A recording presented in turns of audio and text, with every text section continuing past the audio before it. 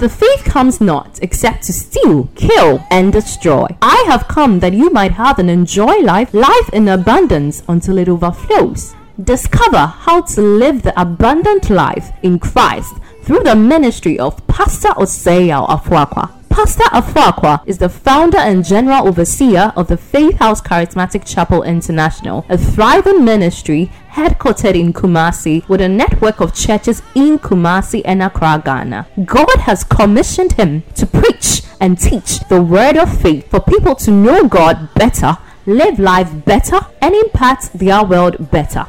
Get set for an empowerment that will enable you to live a life of all-round victory, success, and limitless prosperity. God bless you as you listen.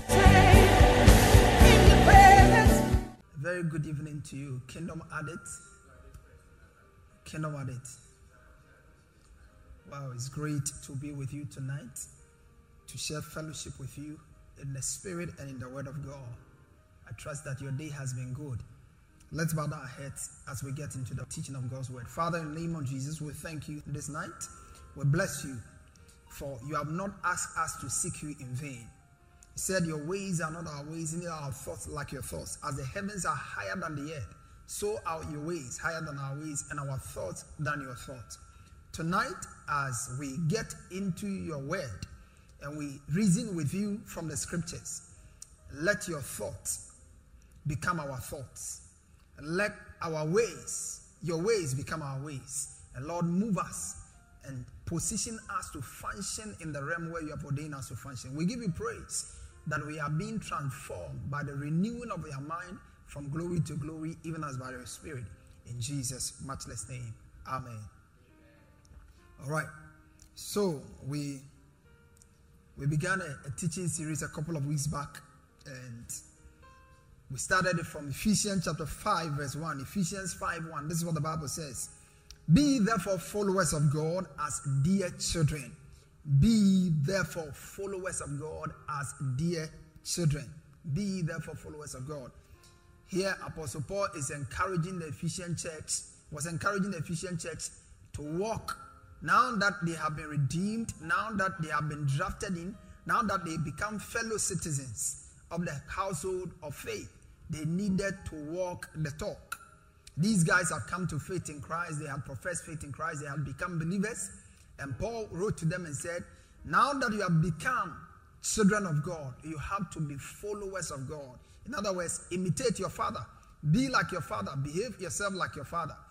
That is what we basically be using broadly as our teaching title, Followers of God.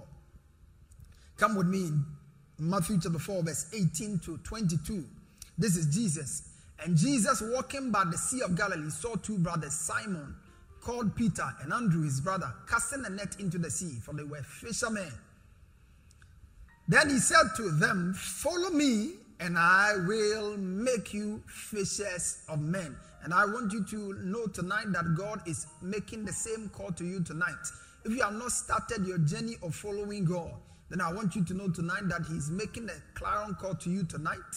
And it's a call that you must not take for granted at all. It's a call to be made. When God calls you, he has a purpose in mind. He wants to make you to become what he's ordained you to be. There's a certain kind of person God has ordained you to be. He has a divine purpose for your life, and he's calling you into the pursuit of the same. So he says, Peter, you have been a fisherman. This is the time to follow me, so my purpose and my counsel for your life shall stand. Verse 20, they immediately left their net and followed him. Going on from there, he saw two other brothers, James, the son of Zebedee, and John, his brother, in the boat with Zebedee, their father, mending their net. He called them, and immediately they left the boat and their father and followed him.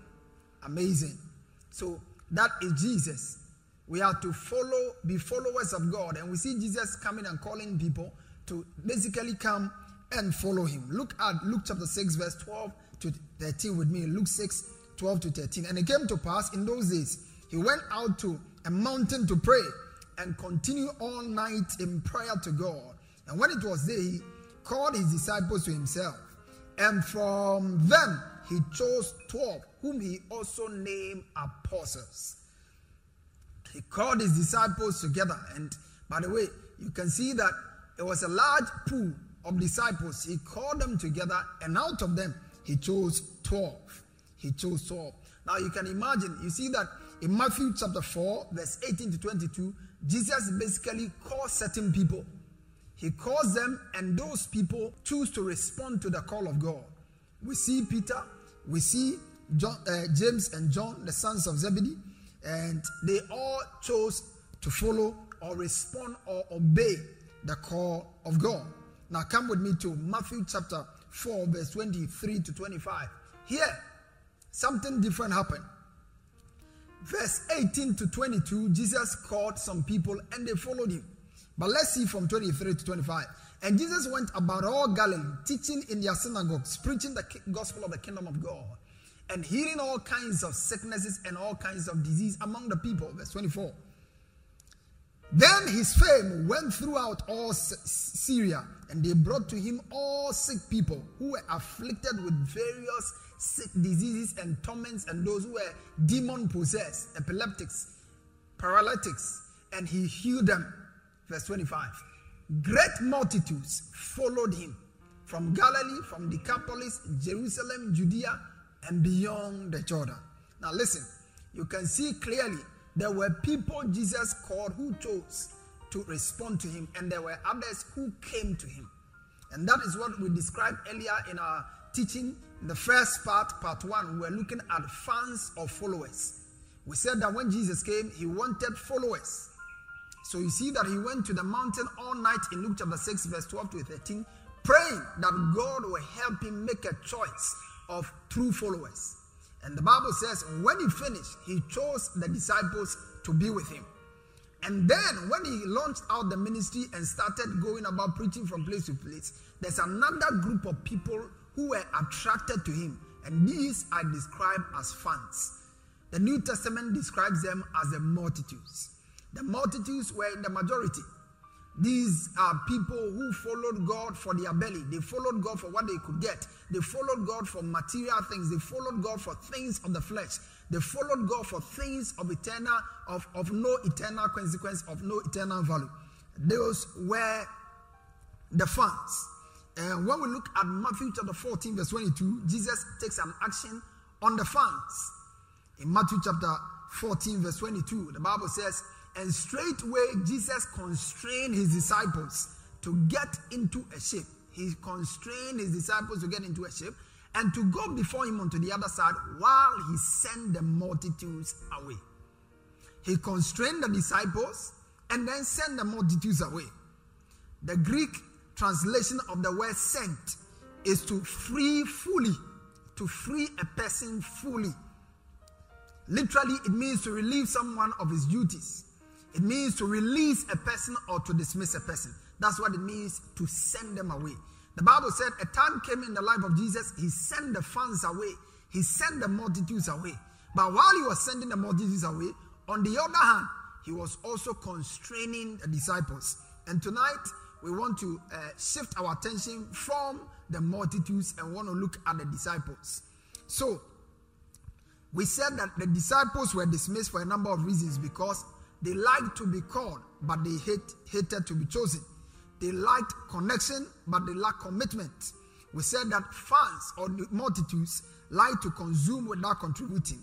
The fans also like to be comforted without being corrected.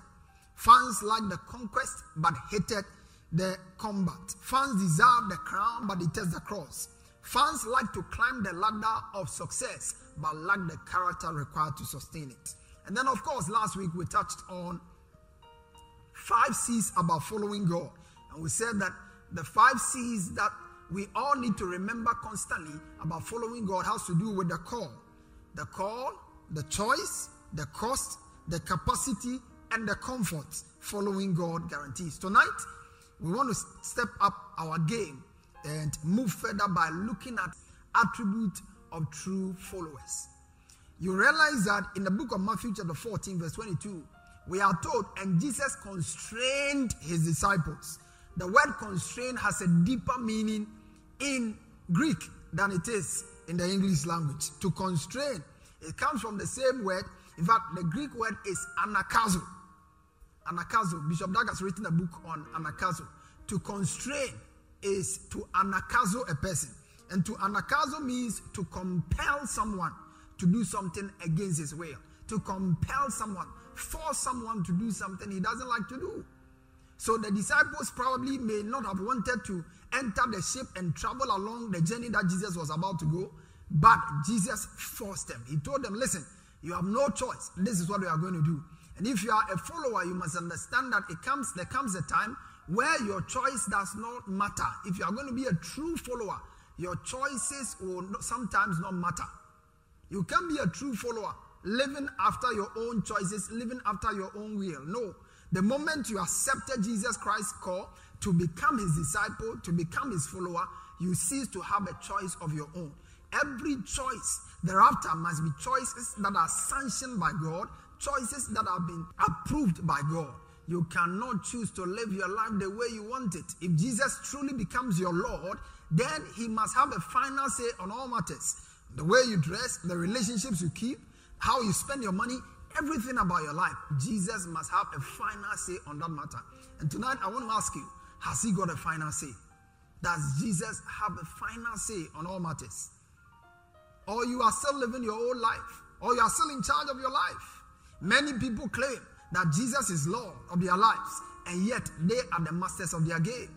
They do what they want, when they want it, how they want it, regardless of what the Spirit of God wants, regardless of what the Word of God says, regardless of what the Spirit of God at work in them demands.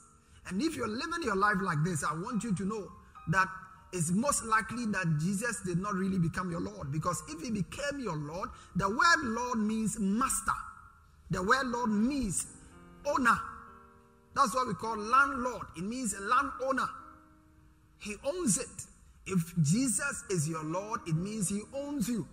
And if he owns you, he must be able to tell you where to go, where not to go, which company you can keep, which company you cannot keep, how to spend your money, what not to spend your money on. These are important things we need to appreciate as far as following God is concerned. So to compel or to constrain, which we said comes from the Greek word anakazo, means to compel. It means to necessitate.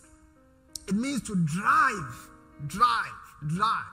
It means to constrain by force, by threat, or by other means. Now, it's important that we ask the question, why Jesus? Who said that everyone that the Father brings to him, he will in no wise cast out. On this day, send the multitudes away. And when he sent the multitudes out, after he did that, the Bible said he constrained the disciples. Why will he constrain them? What was so special about the disciples? What made the disciples so unique, so dear to Jesus, that he will send the multitudes away while constraining the disciples to go on a particular course?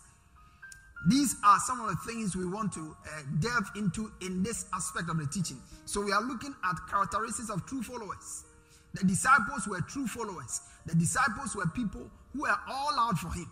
And you and I have been called to become disciples. We are not just converts. There's a difference between a convert and a disciple. A convert simply has come to believe. A convert has professed faith in Christ. But a disciple goes a step further beyond professing faith in Christ to practice their faith in Christ. It's not enough to profess your faith in Christ. You must practice your faith in Christ. And it's important. The Bible said, in this last days, people will have a form of godliness, but will deny the power thereof. They will talk the church language. They will speak the church tongues. They will wear the church dress. But in their heart and in their conduct, they will betray Christ. And I pray that if you are tuned into this broadcast tonight, you are not one of such whose life is betraying the cause of Christ. Why would Jesus constrain the disciples and we leave others? The first reason we want to look at, the first characteristic is the fact that the disciples were decisive. They were decisive. Jesus constrained them because he knew that these people had decided to be his followers. They were not just around him. They were not around him for bread and butter. They were not looking for a visa to travel abroad. They were not looking for a husband to marry. They were not looking for a child only. These were people whose hearts were with God. I want to ask you tonight, is your heart with God?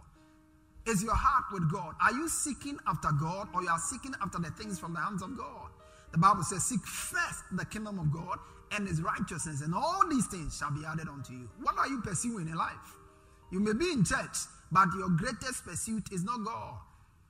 You may even be a worker in church, but you know from your heart of heart that your greatest pursuit is not Christ. These guys were decisive. They had made up their mind they were going to follow Christ, and nothing was going to stop them. They had made up their mind, counted the cost, and were ready to go all out with God. Are you ready to go all out with God? When you made a decision to accept Christ, did you understand the full implication of it? Do you understand that it's a decision that gives him control over all the choices of your life? Look at what the Bible says. In fact, when you read the book of Matthew chapter 4, verse 18 to 22, it looks like, when you give it a casual look, it looks like the disciples, the early disciples he called Peter, James, and John, they just responded to him impulsively. But when you examine it later, you come to see that these guys really thought about what they were doing. He said, follow me, and immediately the Bible said they left their net and followed him. When you look at it casually, it looks like it's so easy. These people, they must have not thought about it. But let's look at what the Bible says in the book of John. In the book of John, something happened that Jesus gave a wild teaching about his body being broken as a communion. And a lot of things happened. Let's read John chapter 6, verse 48 to 59. It's quite a long reading, and I want you to follow me closely. I'm the bread of life. Your fathers ate manna in the wilderness and are dead. This is the bread which comes down from heaven, that one may eat of it and not die. He says, I'm the living bread which came down from heaven. If anyone eats of this bread, he will live forever. And the bread that I shall give him is my flesh, which I shall give him for the life, I shall give for the life of the world. The Jews therefore quarreled among themselves, saying, how can this man give us his flesh to eat? Then Jesus said to them, most assuredly I say to you, unless you eat the flesh of the Son of Man and drink his blood, you have no life in you. Now listen, that means every time we partake the body and the blood of Jesus in faith, we are simply reactivating the life of God in us. That's why in the book of 1 Corinthians it says, for this reason some are sick, some are weak, and some die among you. When the communion is taken, we service our system with the life of Christ through the body and the blood of Jesus. That's why the Bible says we should take it as often as we do it. The communion is not something you should be taking occasionally. You should take it daily if it's possible. It's the life of God flowing through your life. Then Jesus said unto them, I say, unless you eat, verse 54, please. Verse 54. Whoever eats my flesh and drinks my blood has eternal life, and I'll raise him up at the last day. For my flesh is food indeed, and my blood is drink indeed. He who eats my flesh and drinks my blood abides in me, and I in him. As the living Father sent me, and I live by because of the Father, so he who feeds on me will live because of me. Let's go. This is the bread which came down from heaven, not as your fathers ate the manna and are dead. He who eats this bread will live forever. Verse 59. These things he said in the synagogue as he taught in the Capernaum. So Jesus walks into the synagogue and he has nothing to teach but to teach on his body and blood, as comparing it to the manna the Jews' fathers ate in the wilderness. You remember when they were coming from the land of Egypt into Canaan, God gave them manna, fed them with manna 40 days in the wilderness. And Jesus says, I am here. I'm offering my body, I'm offering my blood, and this one is superior to that which your fathers ate and are there. And this teaching did not go down well with the Jews at all. At all. And we'll see that from verse 60 to 69. Let's quickly do that. Verse 60 to 69. Look at what it says. Therefore, many of the disciples, when they heard this, said, this is hard saying. This is a hard saying. Who can understand it? Many of the disciples. I realize that many people can claim to follow God, except when they come to hard places. When hard teachings are given. When hard instructions are given. That's when a lot of people, you will never know the kind of followers that you have as a leader, as a pastor, as a CEO of a business, until you give a hard instruction. Jesus gave a hard teaching. And the Bible says the teaching didn't go well with them at all. And the Bible said from that day onwards, and when Jesus knew himself that his disciples complained about this, he said to them, does this offend you? What an audacity.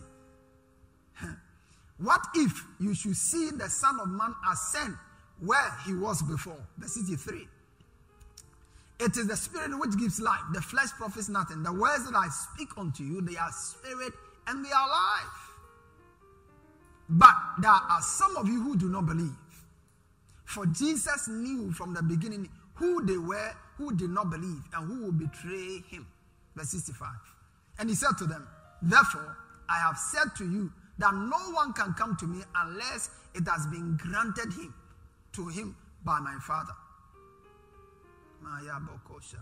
From that time, many of the disciples went back and walked no more with him. Follow me, because that is where our key point is tonight. From that time, when he made that teaching and the subsequent fallout, the Bible said many of his disciples went back. These were not true followers. So here we are seeing a distinction between true followers and fake followers, fans and followers. We see it clearly here.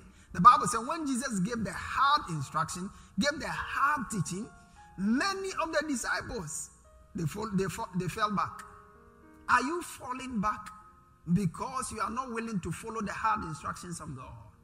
You have professed faith in Christ. There's a call for you to live right. Is that call deterring you from following God? Are you falling back because of a gentleman who says he loves you, he wants to marry you, and yet is not ready for you to marry before he gets into bed with you? Because of him, are you falling back? Are you falling back because of a boss at work who demands sex from you, and you are unwilling to give it? You are contemplating whether you should give it. You've been jobless for a long time, and now you need a job. COVID has rendered a lot of people jobless, and you need a job. And this is the condition. Are you going to fall back because of it? When hard teaching went, many fell back. The true disciples will always be distinguished from the fake ones when hard instructions are given.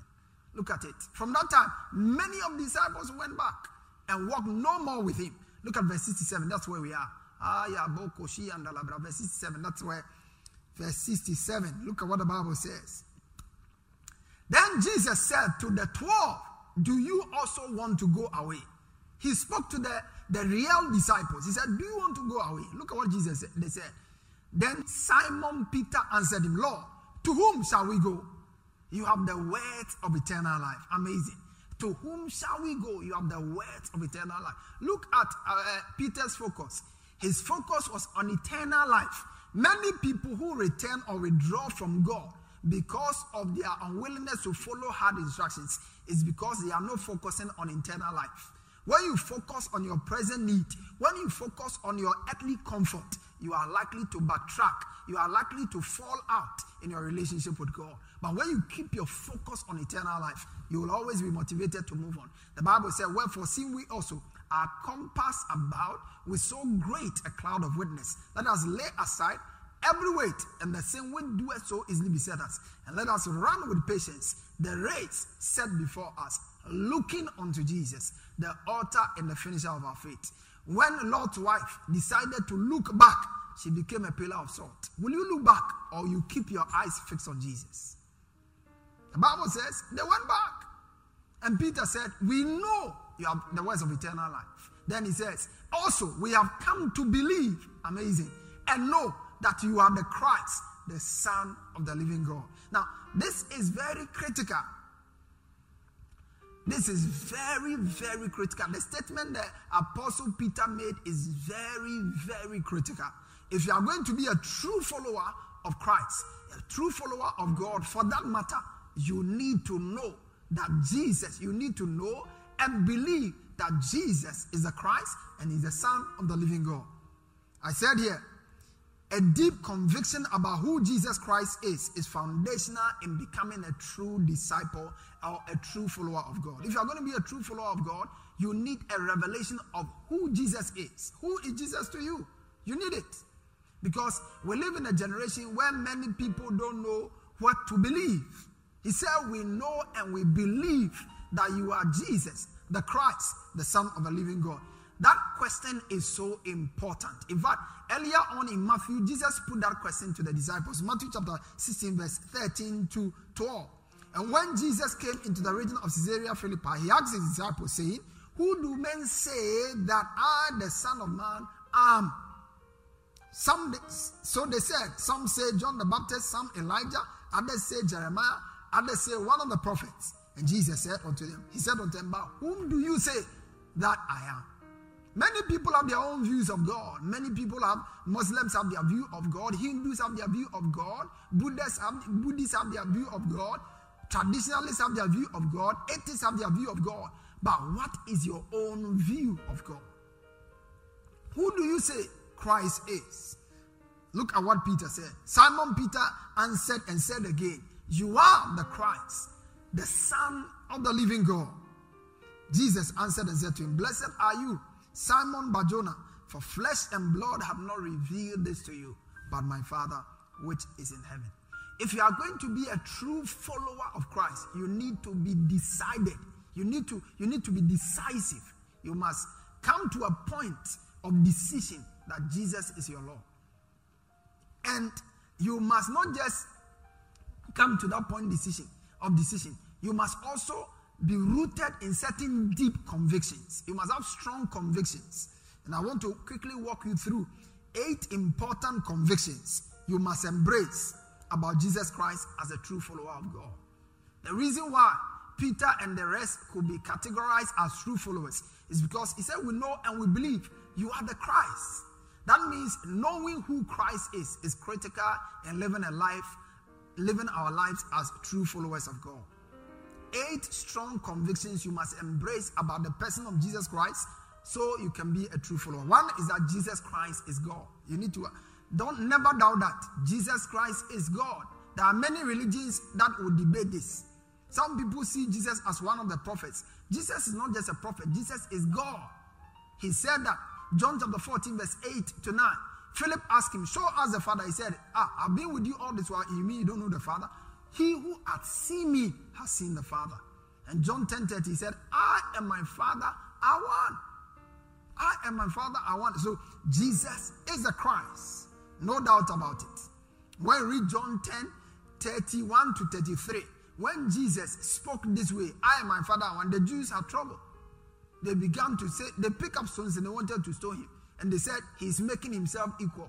What they didn't know is that Jesus did not have to make himself equal. He was already God. He was all God, but became man for our sake. So, number 1, Jesus is God. Number 2, Jesus Christ is the Son of God. You need to have this strong conviction. If this conviction becomes strong in your heart, no religious sect can confuse you. There are some people who go about saying all kinds of things, moving with tract from home to home, trying to deceive people. Jesus is God. Jesus is the Son of God. That's what he said. Luke chapter 3 verse 21. While he was being baptized, the Bible said, and prayed, the heavens were open. A voice came from heaven saying, this is my beloved Son, whom I'm well pleased. Jesus is the Son of God. He's a beloved Son of God. That's what the Bible says. Again, Peter was speaking of him. He said, you are the Christ, the Son of the living God. So Jesus is the Son of God. No doubt about it. No religious leader can claim to be a son of God. No. Sinless son of God for that matter. No. Buddha was not the Son of God. Muhammad is not the Son of God. Jesus, he is the Son of God. And you need to be convinced about it as a child of God. It's not negotiable. You must be convinced without a shadow of doubt. Jesus is the Son of God. The word of God says so. Jesus says so of himself. The early disciples believed same of him. And the scriptures affirms him. Number 3, Jesus came into the world as the Son of Man to redeem mankind from the power and yoke of sin. That's why he came. He came to set us free from the power and the yoke of sin. And he came in the flesh because the Bible says in the last days, the spirit of Antichrist will come. And what the spirit of Antichrist will be saying is that Jesus did not come in the flesh. 1 John chapter 4, verse 1 to 3. That is one manifestation of the spirit of Antichrist, that Jesus did not appear in the flesh. But scripture tells us clearly, 1 Timothy chapter 3, verse 16, he said, without controversy, great is the mystery of godliness. God was manifested in the flesh, justified in the spirit, seen by angels, preach unto the word, believe on, preach among the Gentiles, believe on in the word, receive up into glory. That is the summary of the life of Jesus. Everything about Jesus is here. He said God was manifest in the flesh. Did God come in the flesh? He came in the flesh in the form of Christ. That's why you need to be convinced Jesus is God. He said, let this mind be in you, who being in the form of God, took upon himself the form of a man and was made in the likeness of men. Jesus became man because of us. So he could identify with us and be tempted at all points, yet without sin. Be crucified shamefully, resurrect on the third day, so we can see how to live a victorious life in a world of sin. That's basically why Jesus came. To deliver us from the power of sin and empower us to live a victorious life over and above sin. Number 4, Jesus was supernaturally conceived and born sinless by the Virgin Mary. And I'm going to end it here to continue during our next session. Jesus was supernaturally conceived and given birth to by Virgin Mary. That is something that we find in the scriptures. You need to believe this. There are a lot of religious sects that do not believe this, that Jesus was supernaturally conceived. Some of them believe that it was a product between Joseph and Mary. No, that was not the case. We are never told anywhere. The Bible said Mary herself was wondering. When the angel told her, Mary, you conceive. Isaiah the prophet has spoken about it years earlier, that a virgin shall conceive and bring forth, and shall call his name Emmanuel. When the time came and the angel came to Mary, Mary said, how can these things be? I know not a man. And we are told clearly how it happened. He said, the power of the highest shall overshadow thee, and the holy thing which you shall conceive shall be called the Son of God. Simple. Jesus was supernaturally conceived. No, that's why he's able to save. That's why he's sinless. If Jesus had been born by an intercourse between two sinful human beings, there is no way he could have been, his blood would have been holy enough to save us. That's why no other religious leader is able to save but Christ. He has what it takes to save. Why? Because he lived a life that qualifies him to be a savior. Because theologically, for you to be a savior, you should be someone without sin. You should not be somebody who can be subjected to the failings and the weaknesses other people are subjected to. And that's for another day. So it's important that you appreciate these fundamental truths about conviction. They must become strong in your heart. Your decision to follow Jesus as your Lord and Savior must be rooted in the fact that 1, Jesus is God. 2, Jesus is the Son of God. 3, Jesus is the only means of salvation. Jesus came into the world in the form of man to redeem us from the power of sin. And Jesus was supernaturally conceived by Virgin Mary and was delivered. I pray that these thoughts will stay with you. These thoughts will become your conviction. Nothing will be able to cause you to shift your post. That no matter who brings any strange doctrine, anything that is contrary and inconsistent with that which you are receiving tonight, will be able to sway you off. We live in dangerous times. There's a lot of deception going on, and we need to get the fundamentals right. And these are fundamentals that will help you to be strengthened and steadfast in your faith and in your walk with God. May the Lord bless you.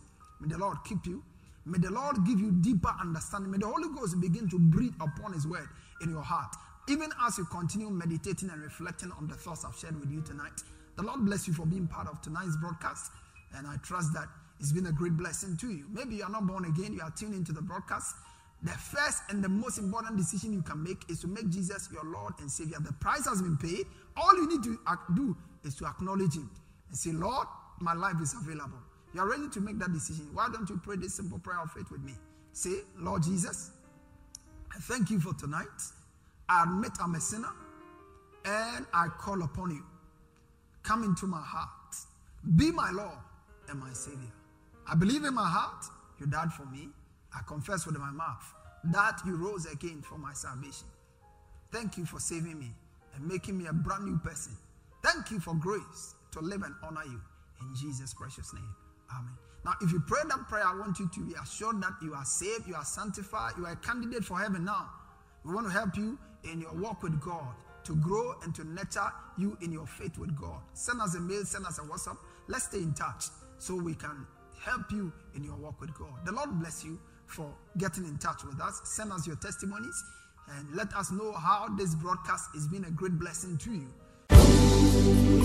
Pastor Afuaqua has just placed in your hands the key for all-round victory, success, and limitless prosperity. To get a copy of this message and other messages, as well as books by Pastor Afuaqua, please call 0540-122-670 or email us at faithhousechapel@yahoo.com. Get interactive with Pastor Afuaqua on Facebook, Twitter, and Instagram.